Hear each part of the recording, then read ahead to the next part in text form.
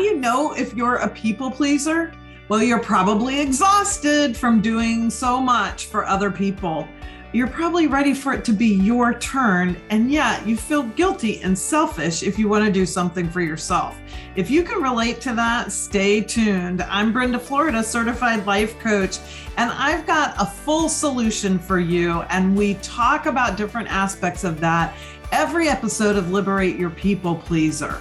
From emotional intelligence skills to practical coaching tools, we use my own framework I created called the Solve It Method.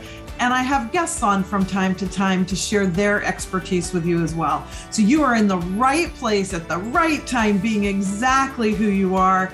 And now join me for this episode of Liberate Your People Pleaser.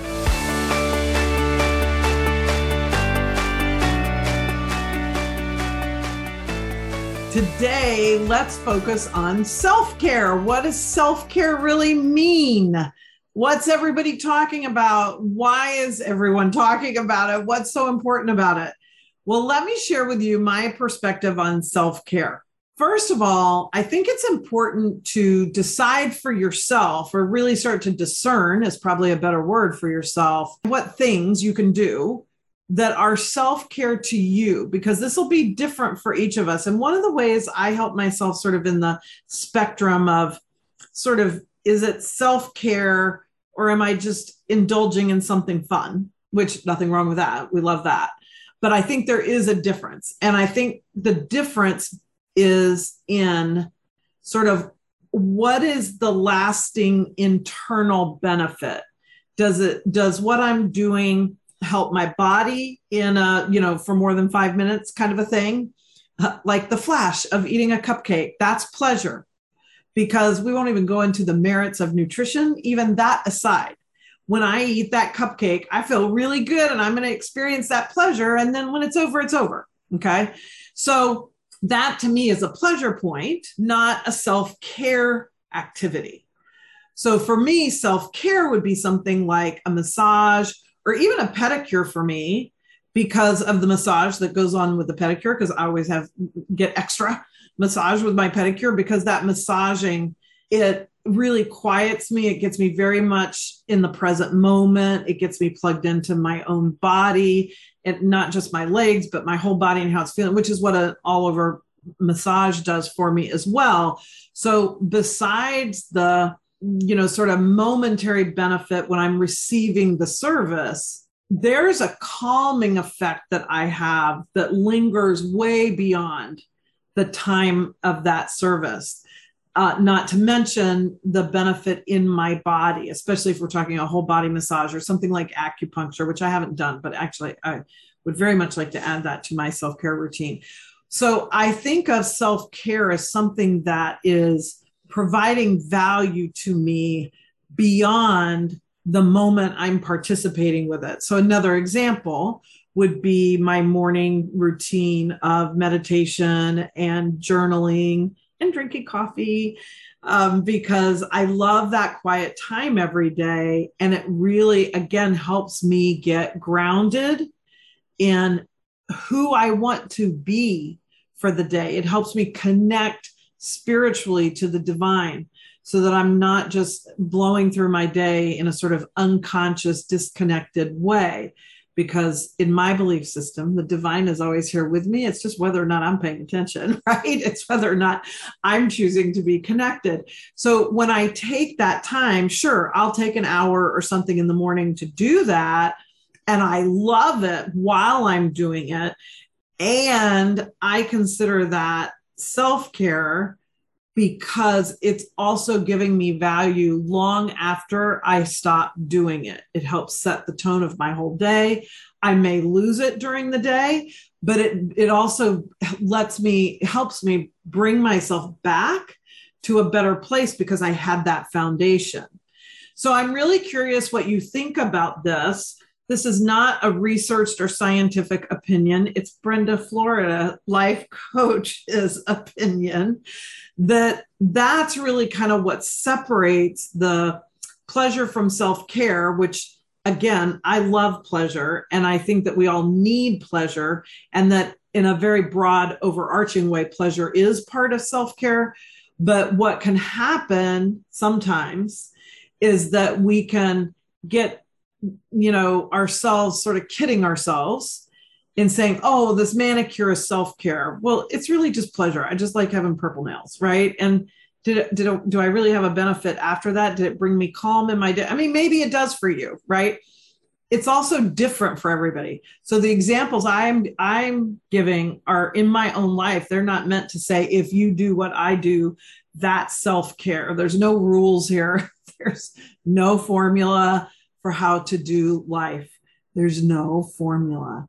That's why I love coaching, because even when I'm coaching two people on the same challenge, how I coach them usually ends up being a little different, because each person has some unique qualities of their challenge, who they are, how they're interacting with it, where they are in their own growth cycle, what they can, conceptually or consciously receive and acknowledge, where their self-awareness is, all those things.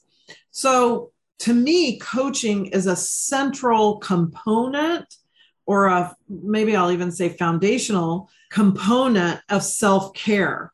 Now, I know culturally, we're not conditioned to see it that way. Culturally, we see it like it's something special or something extra you do if things get really bad and you just can't figure it out yourself, or if you can't, the self-help books you got didn't get you to the solution you wanted or whatever.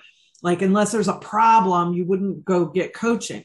Well, to me, in my experience, both in my own life and even what I experience with clients, what they are experiencing through the relationship of coaching with me is that the bottom line is coaching makes your life easier.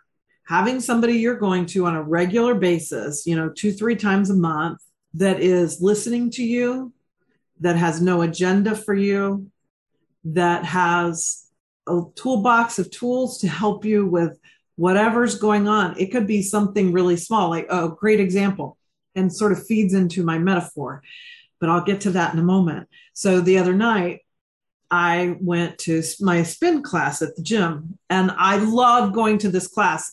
But in June, it's early July now, when I'm recording this episode. In June, I was away for 5 weeks in total because I had some vacation, and then I took a long stay back east to do some work back there. My youngest son got married, and lots of great things.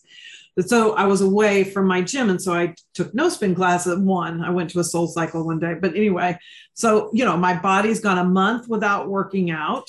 And I truly, genuinely missed this class, which is a total first for me because I've not enjoyed working out in anything I've ever done my whole life. But I love this gym I go to, and I love this spin class. And so I was so happy the other night to go back to spin class. And I went, and of course, I'm telling myself, like, okay, it's going to be hard and all that because I haven't been for a month, right? I'm trying to set myself up for a realistic experience here. And, doesn't have to be the best ride ever. I'm just getting back on the bike, so to speak. So I go, and about 3/4 of the way through the class, I crashed. I mean, I was not literally, I did not fall off my bike. Mentally, I started crashing, and because I wasn't going as far as I thought I should be going in the miles, because the bike tracks how many miles we go. And it was so much harder than even my adjusted expectation was, that it started all the negative self chatter in my head.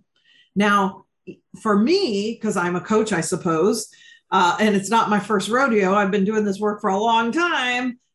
I also was hearing, the counterpoint to the criticism that, hey, at least I'm here, I'm showing up, that's what it's about, blah, blah, blah. But I could not, that voice was a tiny, tiny, tiny whisper.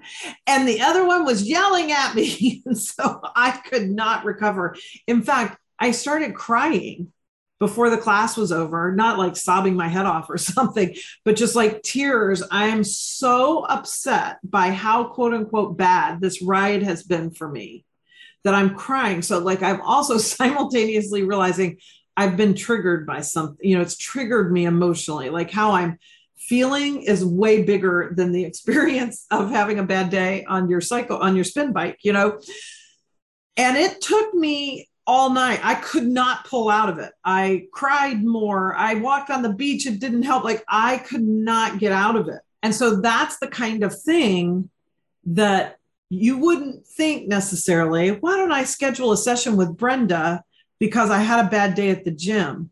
But I'm telling you, talking to a coach the next day would have helped me so much.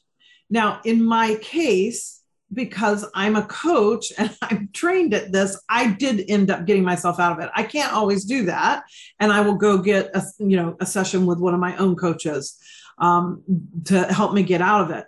But most people aren't thinking, oh, I would use a session to help me get out of a negative, mental spin cycle because something as sort of in the grand scheme of things meaningless as a bad workout session triggered me.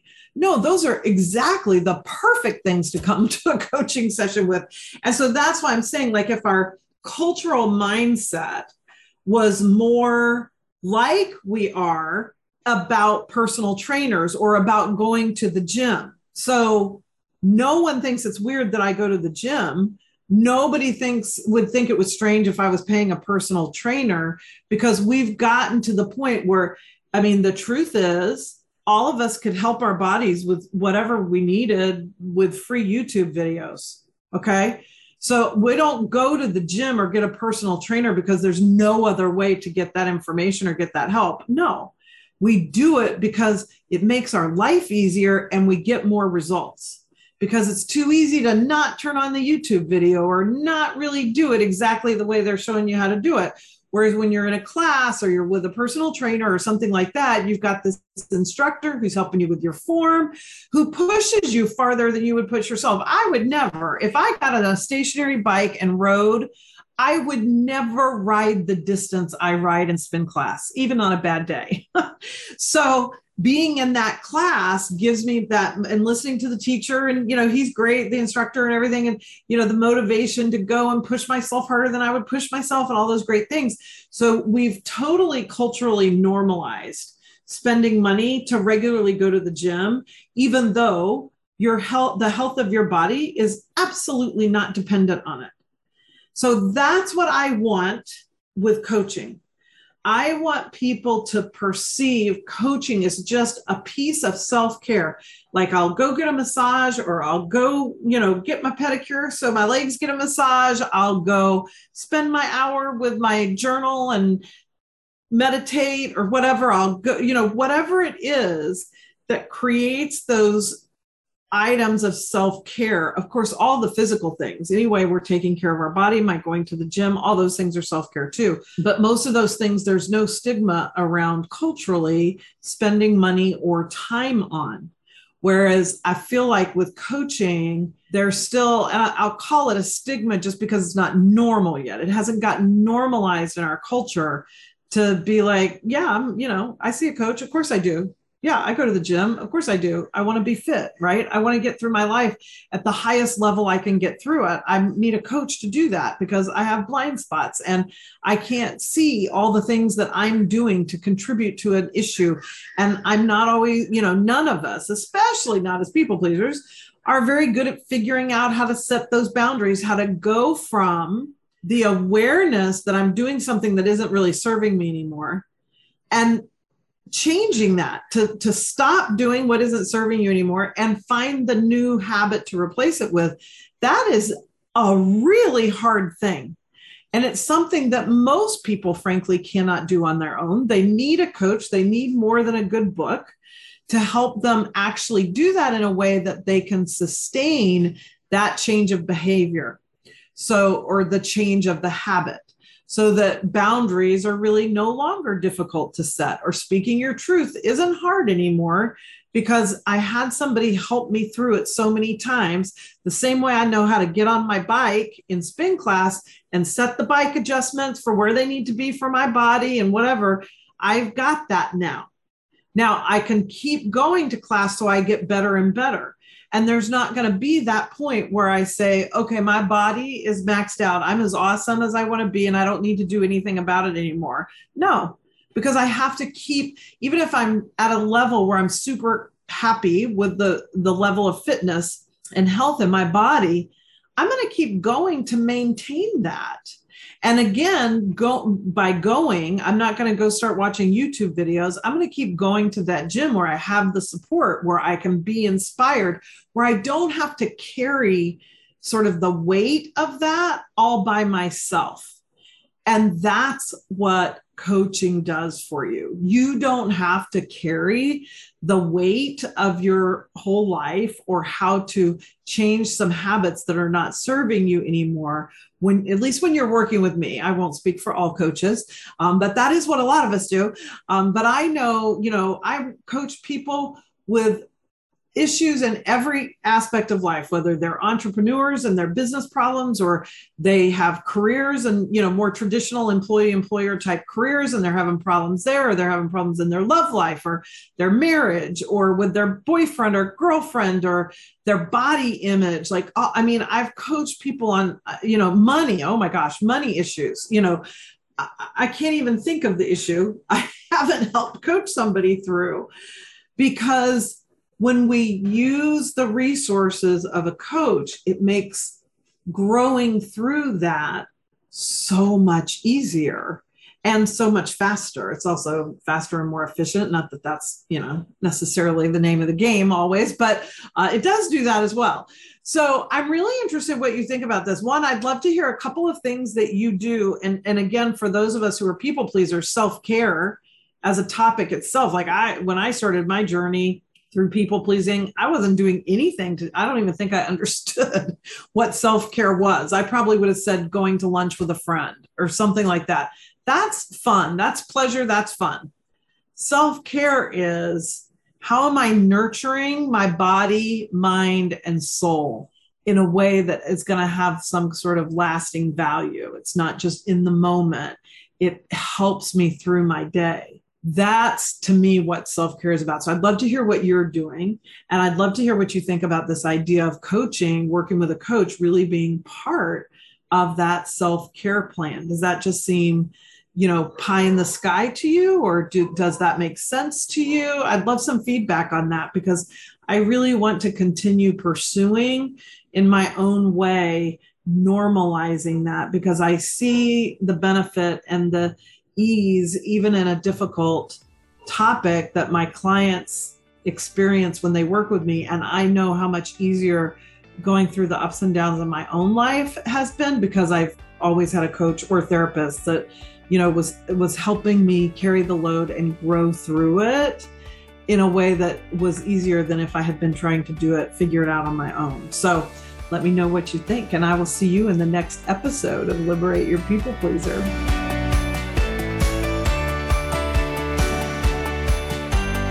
Thank you for joining me for another episode of Liberate Your People Pleaser. Check out today's show notes to get any specific links for today, and also to get links for your free resources, a link to find out more about my self-coaching framework, the Solve It Method, and a questionnaire for those of you thinking about working with me one-on-one called Curious About Coaching. So thank you so much for being with me in this episode. As always, it means the world to me when you put a 5-star review on whichever outlet you're listening to this podcast on. And I will see you in the next episode of Liberate Your People Pleaser.